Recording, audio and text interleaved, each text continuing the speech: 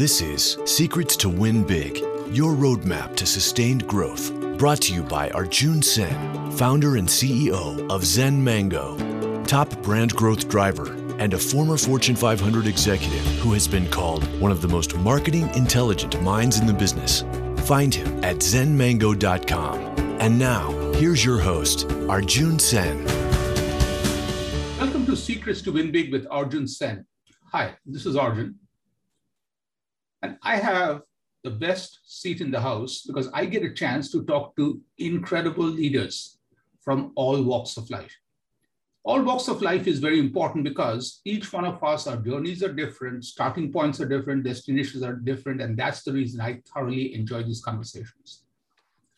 And this, to me, is a very special conversation. One, because it's my 101st episode. And secondly, I am talking to the Jeff Creeley as my VIP guest. Jeff is the CEO of Real News Public Relations, author of Free Publicity, host of The Jeff Creeley Show, and former Emmy award-winning TV reporter from Dallas, Texas. So on my bucket list, I had that one thing, talk to an Emmy award-winning TV reporter, and today I'm checking that. Jeff retired from TV news after 25 years in the business to start the country's first all-journalist PR firm. And that to me is very intriguing because PR is all about getting through to journalists. And what could be a better way to talk to somebody who has been on the other side for 25 years? So I really want to know a little bit more about that. Over the course of his career, Jeff has made hundreds of national news appearances, won several Emmy Awards, and was named the Texas Associated Press's the best TV reporter in the state. Jeff now uses his experience and knowledge of the newsroom to run one of Dallas's largest PR firms. Welcome to Secrets to Win Big, Jeff. I'm so thrilled. Thank you so much. And I should say, I have my own show, and so I'm used to asking the questions. This is going to be different. Absolutely, Jeff. And again, this is a conversation. You can ask me a few questions too. So, Absolutely. You can be Jeff, just be Jeff. So Jeff, I just want to understand at the very beginning, I want to go back to your incredible career. Like you were born to be a journalist. You're kind. What got you started in this field? So my father was a minister in downtown Detroit, and I say that he was pretty savvy PR guy because he figured out a way to get ABC, NBC, and CBS to come cover him. He became the voice of the homeless in downtown Detroit, and every Christmas, every Easter, there would be TV cameras in the church talking about those holidays. And so I think I watched my dad and I said to myself, man, he really charmed the media, and he's got all these cool reporters coming in to cover him and ask him questions. I think I'd love to be a TV reporter. And so I climbed the ranks of television news from Lansing, Michigan to Omaha, Nebraska, Minneapolis, Minnesota for 4 freezing years. And then the last 15 were on the streets of Dallas. And as you outlined in the wonderful intro, I had a chance to do some really cool things. I won some Emmy Awards. I helped free an innocent man from prison. I interviewed presidents and movie stars. I got to do a lot of cool things. But now I think I'm on my best chapter of my life because, as you know, you're an entrepreneur. There's nothing like being the boss. Mm-hmm. So let's talk a little bit about your dad, the cool PR person, your admiration, mentor, inspiration. So today, if you were to make a documentary on your dad, his amazing PR skills, what would be some stories that you would highlight? Well, I love what my father did. He didn't read a single PR book. He just reasoned that what better way to promote his downtown ministry than through the media. And so he looked at local TV and said, they always need somebody to talk about holidays like Easter and Christmas, they always need someone to talk about homelessness every time it gets cold. It might as well be me. And so he had the nerve to just call up the TV stations and say, hey, my name is Reverend Bob. I'm at Fort Street Presbyterian Church in downtown Detroit. And I know we're coming up on Christmas, and you probably at some point will need some shots of people in a sanctuary worshiping, and let me make my sanctuary open to you. And so he, without reading a single PR book, figured out a way to kind of get the entire Detroit media to fall in love with him. And so I actually grew up kind of thinking everybody's dad was on TV. It wasn't until later that I learned that my father was a pretty savvy PR guy. Wow. So to me, what I learned right away is he saw the need, he saw the unique niche he provides, he saw the value he was adding to the news reporters, not just trying to win himself. And then he had the courage to make those phone calls, because many a time the answer is no when we don't call. I'm so glad you shared this story. Thank you. So now let's look at your journey to run Dallas's or Texas's largest PR firm. And I can say that because I'm a little biased. I just absolutely admire what you're doing. Thank you. So what made you make that transition? Because at 25 years where you were going, I really think that your career was at a point where you could have gone to any TV station anywhere in the country, maybe even international. What made you quit? So I wrote a book in 2002, and the book was called Free Publicity, A TV Reporter Shares the Secrets for Getting Covered on the News. My TV station allowed me to speak, but they forbid me from taking a speaker's fee. And in a strange way, they did me a favor, because if you're selling a $10 book and you cannot get a speaker's fee, you're trying to make it up in volume. So you're talking to a crazy man who gave 300 speeches a year for 6 straight years, in addition to his TV job. Breakfast speech, lunch speech, go to work at Fox 4. Breakfast speech, lunch speech, go to work at Fox 4.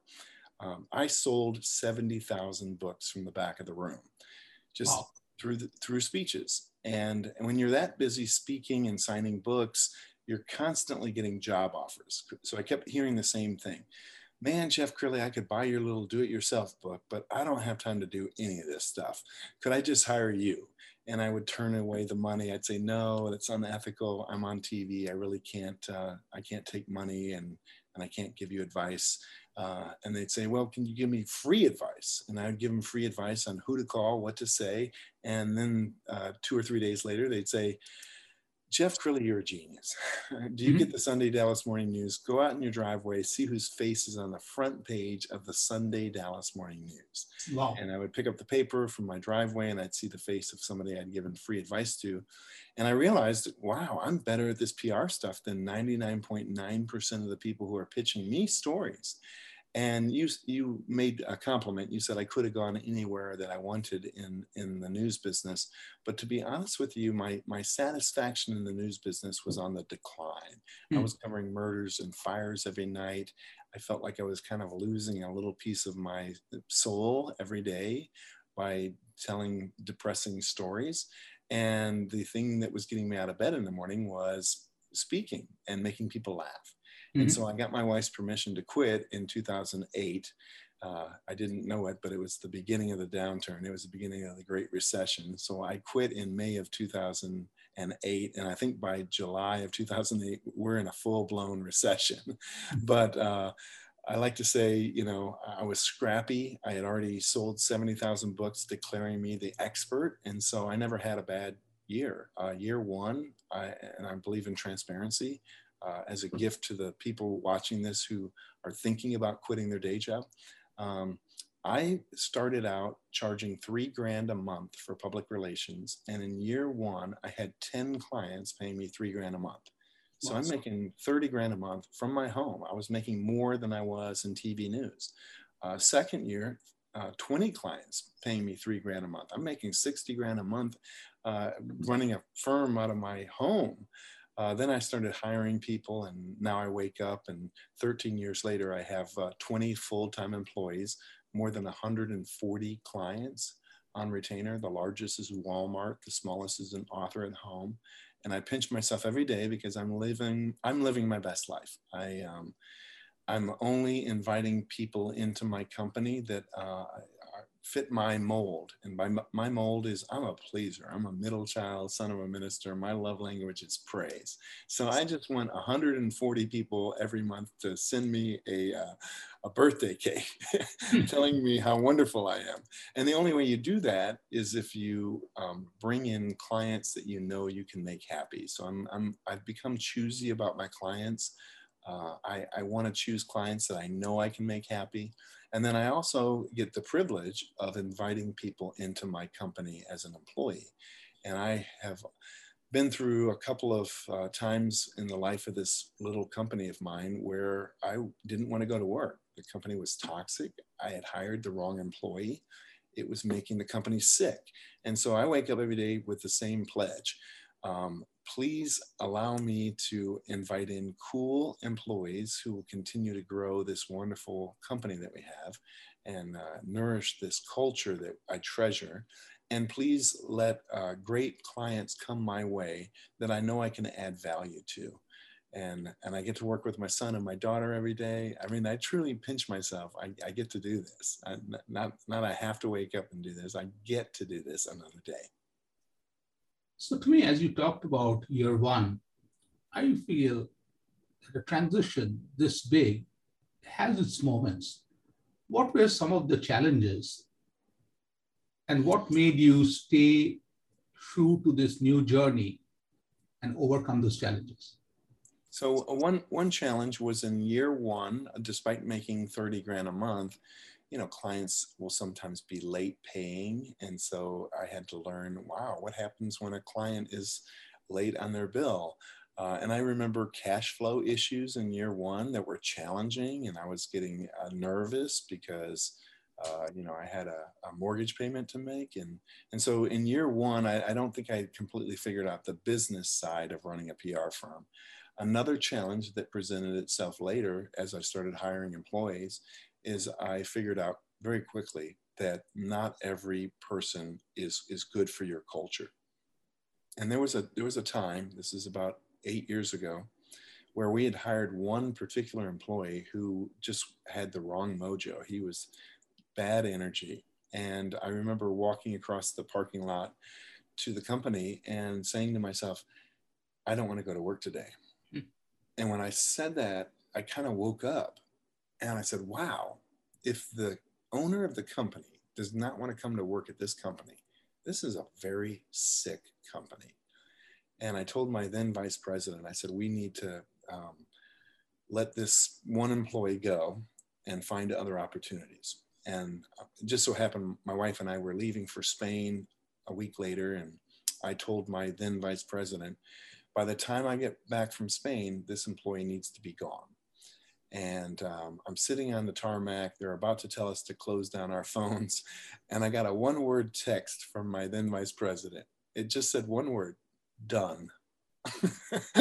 and this tranquility just washed over me. I could go to Spain and not worry. And the crazy thing is I came back to a completely different company than the one I left. Just removing this one toxic employee suddenly made the company happy again. And so a big lesson for the folks who are on this call or just watching the show is, you know, if you're a company owner, you're in control of the culture. And sometimes you got to look that person in the mirror and say, am I the problem? Am I toxic? Am I hiring the wrong people? What am I doing wrong? If it's not a happy company and you're the owner, you're the problem. You know, as I listen to you, I just want to push you a little. Is none of us knowingly hired the wrong person or make a wrong decision? From hindsight, did you ever look at what was in your recruiting procedure that should change so somebody who doesn't fit and is toxic to an environment doesn't get through ever again? Yeah. Well, I think first become clear on what you want in an employee. And I'm a big fan of hire for character, teach skills. A lot of the things that we do at Real News PR are things that can be taught to somebody or they can grow into it. But if you come with a person who just has a character flaw or somebody who is not going to fit, that needs to be a red flag. And then if you do happen to hire somebody who doesn't fit, I think you need a 1, 2, 3 strikes you're out policy and start putting those letters in the file early. When bad behavior creeps up, I mean, everybody can have a bad day, but if you have an employee that's really acting up and this is not who you stand for, don't make apologies for that employee. Don't say, well, they're a great salesperson, so I'll put up with it. I know far too many company owners who have become hostages of their own company. And I raise my hand. I was a hostage of my own company a couple of times in the life of the company where I was being bullied because I'm a nice guy. And rather than fight, I usually back down. I usually apologize. And after the last person we let go to find another opportunity, I just swore. I said, I'll never do this again. I will never be hostage in my own company. I'm the guy who lets people in. Just take control, Jeff. And for every entrepreneur watching this show, it's easy to make excuses for people. It's easy to come up with a story that you tell yourself why you cannot let this employee go because they're too valuable to the company. My aha was in both cases when we let these toxic employees go, company got happier, company got more productive, company made more money. So you are effectively in charge as the chief happiness officer of your organization. Absolutely. That's a very important decision. So I want to push you a little more on the agency deliverable side. Knowing little bit on that field, more from outside, talking to PR agencies. You know, most PR agencies try to sell you a buffet. They try to sell you a lot of things that you don't want. Somehow there is this whole rule that they want to take you to $10,000, $20,000, $30,000, $50,000 a month and load it with incredible amount of things that they don't, like as a client, I do not need. So as you started going through, you talked about happy team members, happy clients, this whole all journalist PR firm.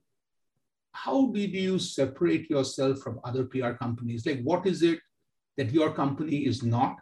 And what is it that makes you one of one, not even one of few?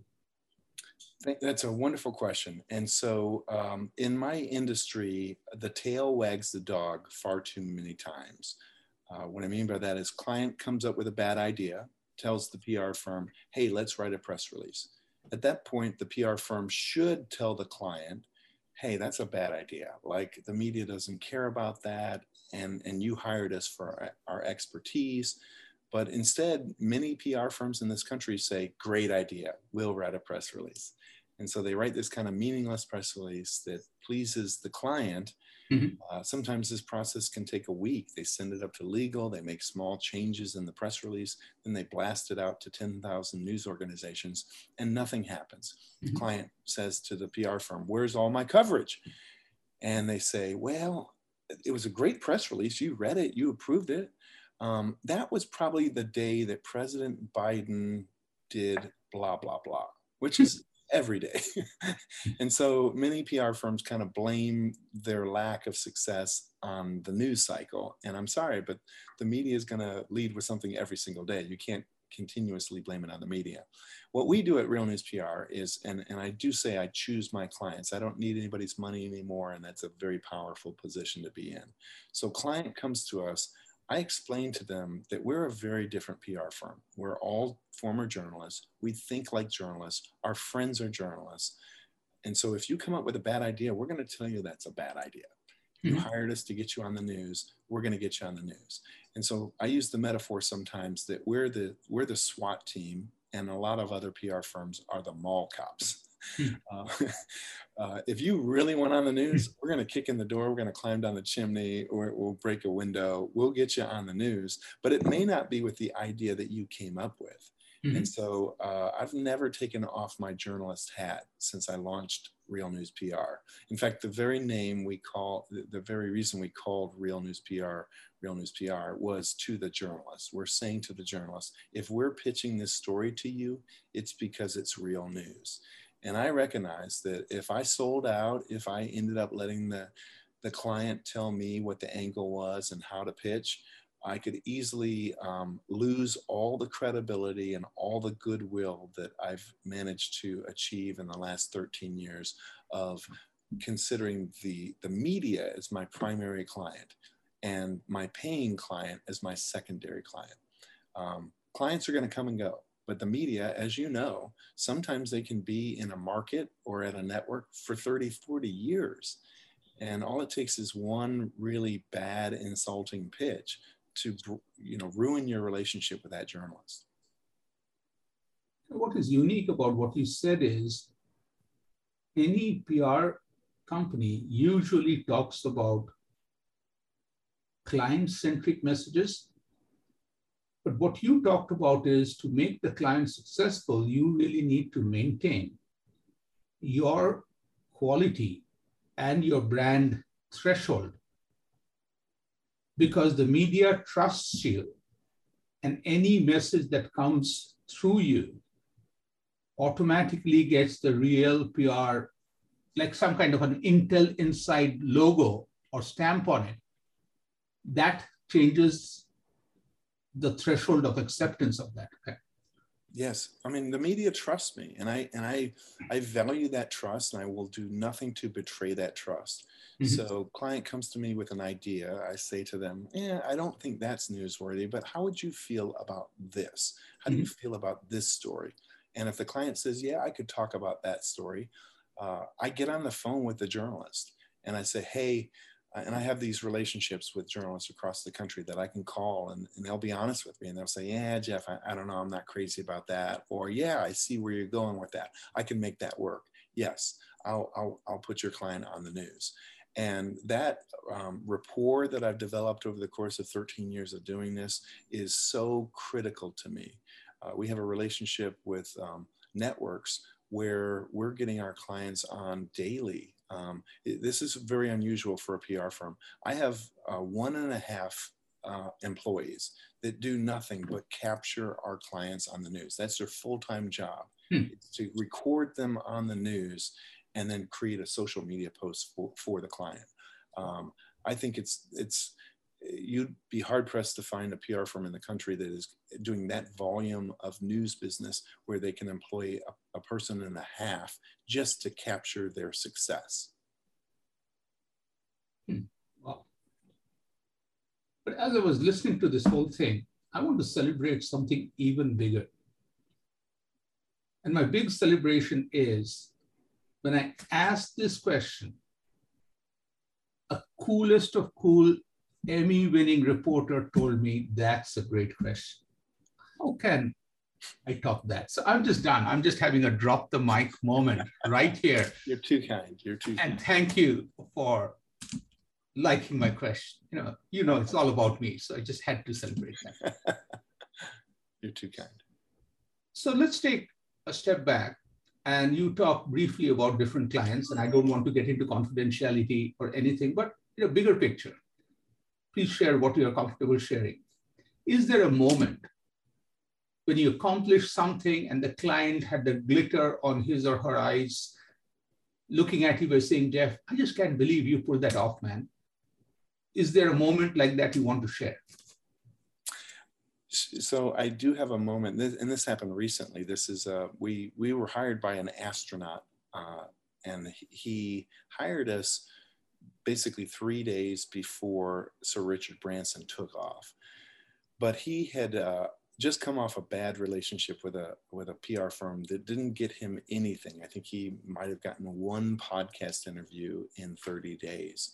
And so when he was on the phone with me, this is a Thursday, right before Sir Richard Branson takes off on a Sunday, he calls me up and says, hey, I want to hire you, but to be honest with you, I'm very jaded. I'm very skeptical about our ability to have success together. And I said, why is that? and he told me the story about this other PR firm that had only gotten one media placement in 30 days. And I told the client, the astronaut, I'm promising you 30 placements in 30 days. He says, yeah, but I heard that from the last PR firm. I said to myself, okay, well, let me just prove it to him. So I put him on hold. I called one of my network friends that I have and said to this booking producer, hey, did you know that Sir Richard Branson takes off on Sunday? No, is that Sunday? Yes. Hey, I've got an astronaut on the other line. Do you have the ability to book a radio tour for tomorrow morning? She says, yeah, we've got a slot open. And by radio tour, I mean, the client ends up doing 10 to 12 back-to-back radio interviews for 4 hours. Mm-hmm. So I merged the call between my friend in New York and the astronaut client. And I said, hey, I've got a booker from a network on the phone. She wants to know what you're doing tomorrow morning because she'd like to invite you to do up to a dozen interviews back-to-back. And he says, I am wide open. And then he found himself blurting out, he said, damn, you're good. So that's a recent example of somebody that I made happy. And then shortly after that series of interviews, he ended up doing more interviews about Jeff Bezos. And so I promised the client 30 interviews in 30 days. I think he's up around 70 interviews so far in this 30 days, and the 30 days aren't up yet. Wow. That's close to 233% of the promise rates. Thank you. So let's look at some very specific target audiences. I just throw a few target audiences, and I would request you to give maybe a 1-2 line advice to that person. Okay? Sure. One is this person who wanted to write a book. All his life's experience, he has put it on a book. He brings the book to you. What is the first question you asked that author? I asked them, what are they an expert in? Even if you're writing fiction, usually fiction is based on something that you've experienced or studied. And so I say to the client, you know, what is your expertise? And I say that because we specialize in experts. Mm-hmm. We love experts. The media always needs doctors, lawyers, mental health experts, realtors. You're an expert in your field. We've talked about that offline, that you're an expert in crisis communications. So if you know what your expertise is, then you say to yourself, when is my feeding frenzy? And so let's use you as an example. Simone Biles is the biggest story in the country, and she just announced that she's going to compete tomorrow. There's something of a crisis going on clearly for her brand. You know, some people are questioning her courage. They don't completely understand mental health. I think you would be perfect to talk about this because she may end up being remembered more for her courage to talk about mental health than she, you know, any of her accomplishments in the gym. And so I would turn to a guy like you on a story like Simone Biles, because the media is fascinated with this story. What does this mean for the Olympic team? What does this mean for her personal brand? How will history remember her? And you would be perfect to talk about a story like that. Well, so yesterday I was on a C-Suites network event late evening, and every person had a very strong opinion. Okay. And these were, if Simone was in the room, she would cry, because these are people who do not know her, who do not know anything about gymnastics. So finally I asked them by saying, how many of you have been a gymnast? None. So I talked to them by saying, hey, you know, because I'm curious about this case, I just first wanted to know, and I asked 2 gymnasts and a diver, what their body goes through. And what I realized was, during training, the amount of flips and everything they do, they put themselves, if you aggregate everything, through an obscene amount of anti-gravity moves, which for a normal person is a big risk. Second, I asked them, do you understand that around Simone, there is this whole group of people who have their vested interest in Simone's performance, the coaches. The coaches don't get to perform, but their performance appraisal is based on Simone. So what kind of, are any of these people in a crisis looking at Simone, or are they looking at her? And then finally, I said, if you were in a situation where you had a life risk, you had gone through abuse, and you're surrounded by people, you doubt whether they're giving you the right advice, what would you do? It was, and again, I just felt that it's very easy for us, like people were bringing her into a leadership situation by saying a leader never quits with the team. It's like movie 300 part 3, like the leader, we are going into war and you just don't quit right there, okay? And this is a total different journey, and I'm really glad you talked about it. So I also want to take you to a different situation, and I have quite a few friends. These are former CEOs and founders. As they're retiring, they have this urge to bring their message forward. What would your advice be to those incredible individuals who earlier worked in organizations with PR firms, moved the brands, but now need to get their legacy messages out? So two big things that I'm passionate about, actually three. I think obviously we talked a lot about the mainstream media. The mainstream media needs their expertise. And as a former CEO, they certainly have a lot of insights into things that are going on every single day in America. If you just pick up the Wall Street Journal or go online to WSJ.com, you're going to see headlines that those CEO friends that you described could easily weigh in on from their own particular expertise. Thing two, I love public speaking. I know you're a speaker. Public speaking is a great way to get your message out.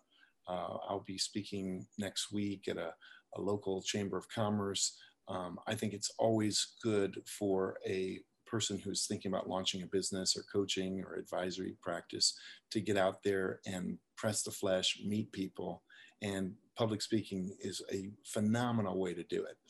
And then finally, podcasting, what you're doing right now. You've positioned yourself as a thought leader. You're interviewing other very smart people. Your network is expanding, and the people that you're putting on your podcast are proud of the finished product, and so they're blasting it out over their social media. And who's on their social media? Other people that you probably want to meet. So I think it sounds like you're doing everything right, and I would advise the CEOs that you are watching this video to really think and pray about using the media, launching their own podcast, and public speaking. Those are the big three. Love that. So Jeff, you talked about your dad being an incredible inspiration. Who else has been big personal or professional major inspirations in your life, and how they have shaped your path? So I'm going to give you a strange one. It's a former competitor of mine, and I don't think he even realized it at the time, but he was mentoring me by beating me every day. I was in Omaha, Nebraska, and there is a reporter there. He's still there today. His name is Mike McKnight. And I was a young reporter, and he was more of a veteran reporter. And I promise you, every single day, I lived in fear of the 5 o'clock news.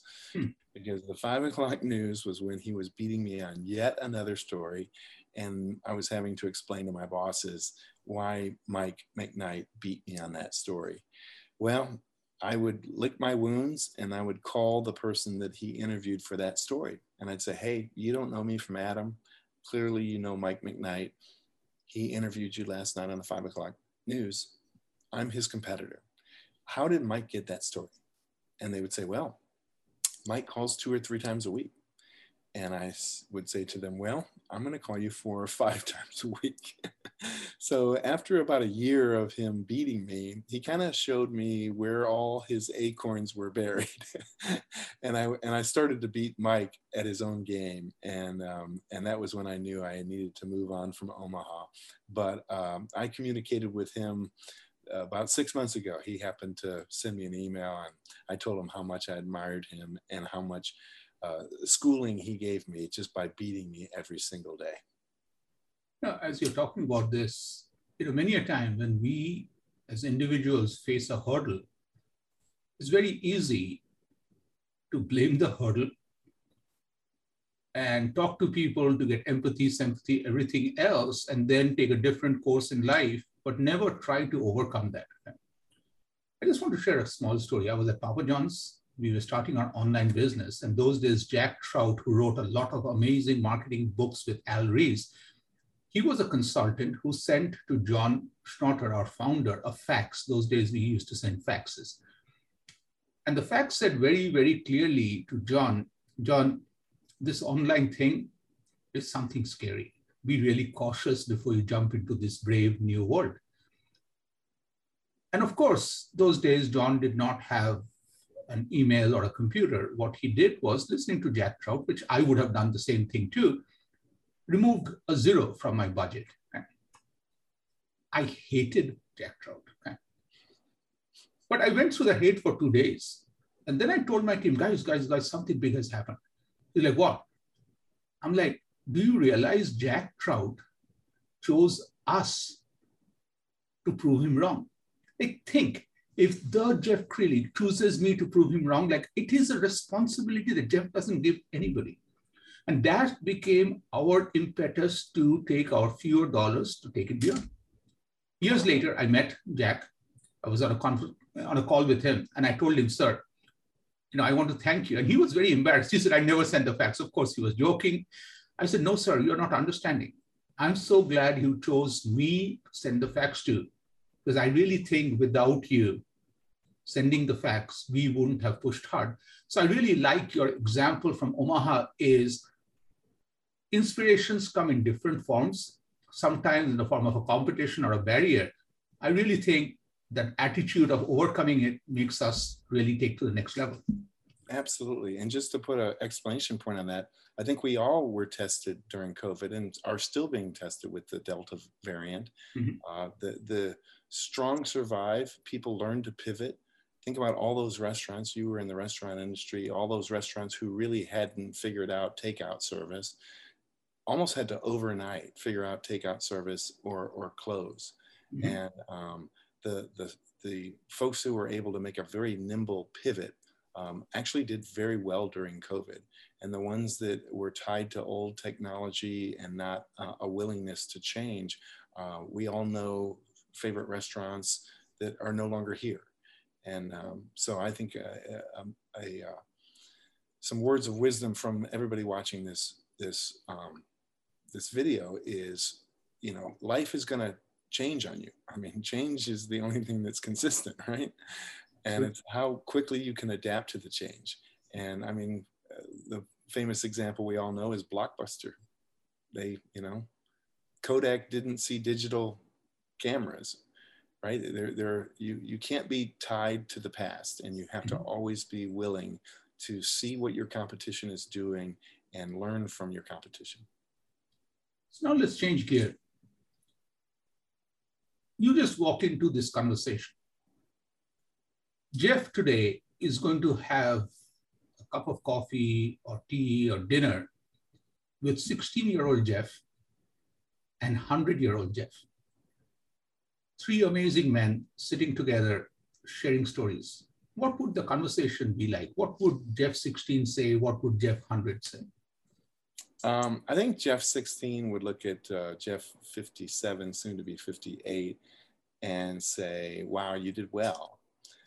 Jeff 58 would say to Jeff 16, enjoy, don't put too much pressure on yourself. Don't sacrifice living life in favor of, chasing what society sees as success, because I spent too much time, I think, in my 20s being, anchor man. Mhm. Didn't really enjoy the college experience the way I probably should have. And then the 100-year-old Jeff would say to both of us, do you know how lucky you guys are that you have the youth and vitality to accomplish anything you want to accomplish? The 100-year-old Jeff would probably give us both a hug and say, you're both still taking yourself too seriously. Stop and smell the roses, both of you guys. And if you still have dreams and things on your bucket list to do it now. Don't, and there's a famous expression called the one-day novel.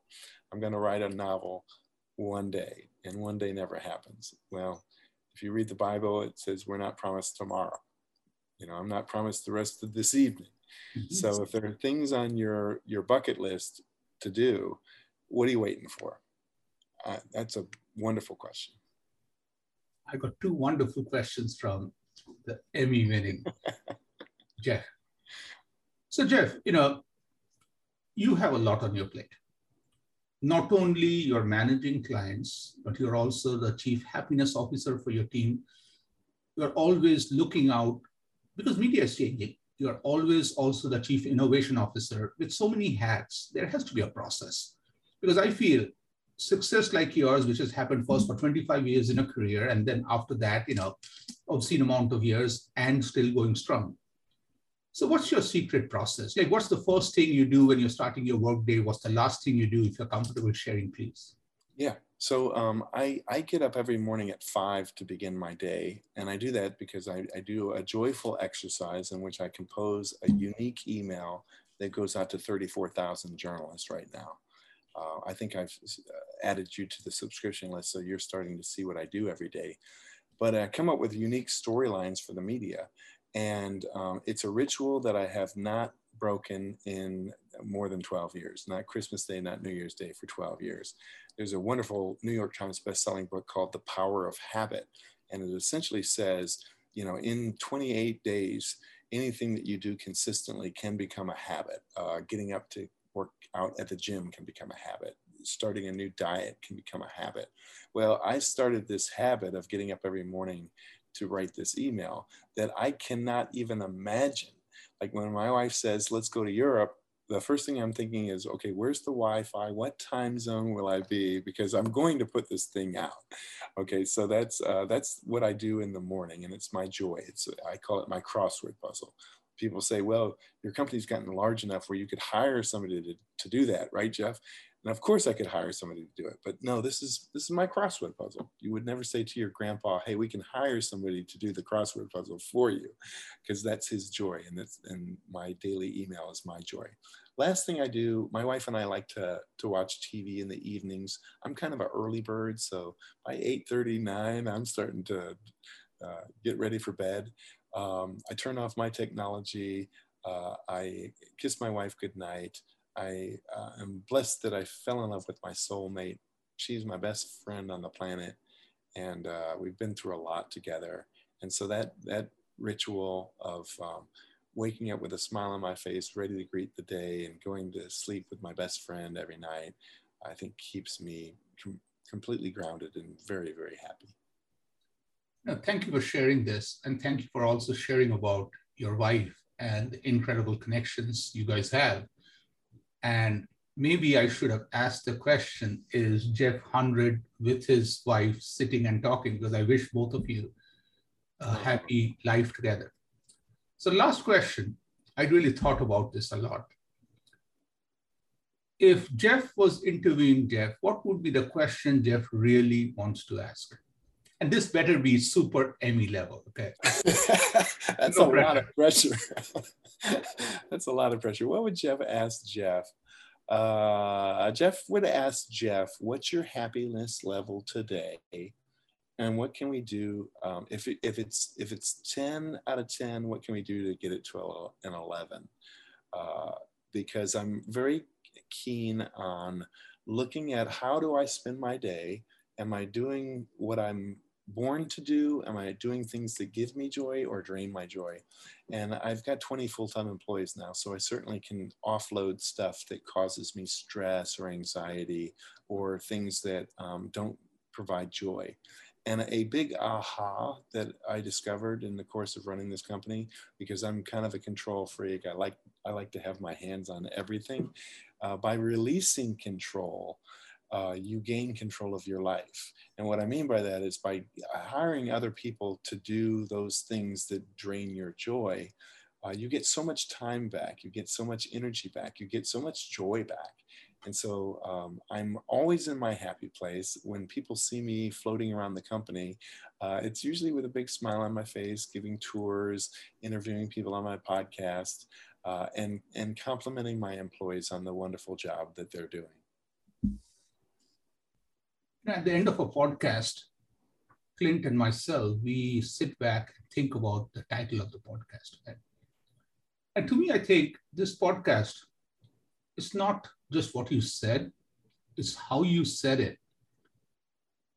If I have to name the podcast right now, I would name it Born Happy, Live Happy. Because I really feel through PR, you're making your team happy, you're making your clients happy. And I strongly believe that if Jeff, instead of PR, was in any other profession, he would still, making everybody happy would be such an important thing for the middle child who really turned out to be simply awesome. Wow. So Jeff, thank you for taking time today. Truly appreciate your time. Really a fascinating conversation. Well, you're an amazing interviewer, and you've asked me some of the more challenging questions I've ever been asked in my life. And so I'm a great, they always say mimicking is the greatest, form of flattery. I think those last two questions you asked me, I may borrow from my own podcast. Those were brilliant. Absolutely. And please do that, because that's another thing on my bucket list is I want an Emmy-winning reporter mimicking two of my questions. That's my final thing on my list. So thank you again, my friend. Truly amazing. Thank you. What a blessing. Thank you. Thank you all. And now you know why I brag about having the best seat in the house. This was such a fascinating conversation. And again, I started this with a very simple mission that I really want to discover the journey of this coolest, very successful, effective PR professional. But what I realized was his success, of course, he is darn good in what he does. Okay, that's required. But today, Jeff, you showed me a very simple concept I have about life. I feel people play either in one dimension, which is what I'm good at. 80% of people are on that one dimension. Then another 15 to 20 to 18% play on a second dimension also is what I'm good at and what I have fun. Then there's a rare few, Jeff, that is you, who play on a third dimension, making impact on others. So when you find that one person or each one of us find to play on the impact that we are making, along with what we are good at and what makes us happy, wow. So thank you again. Thank you all for sharing this exciting conversation and truly appreciate that. Happy listening and looking forward to bringing you another conversation with another cool leader.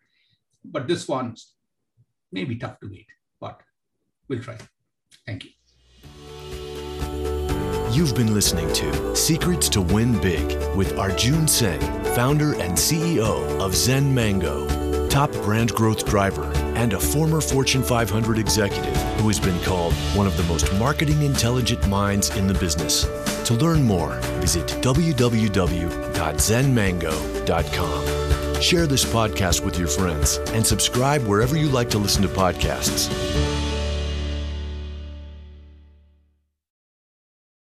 This podcast is a part of the C-Suite Radio Network. For more top business podcasts, visit c-suiteradio.com.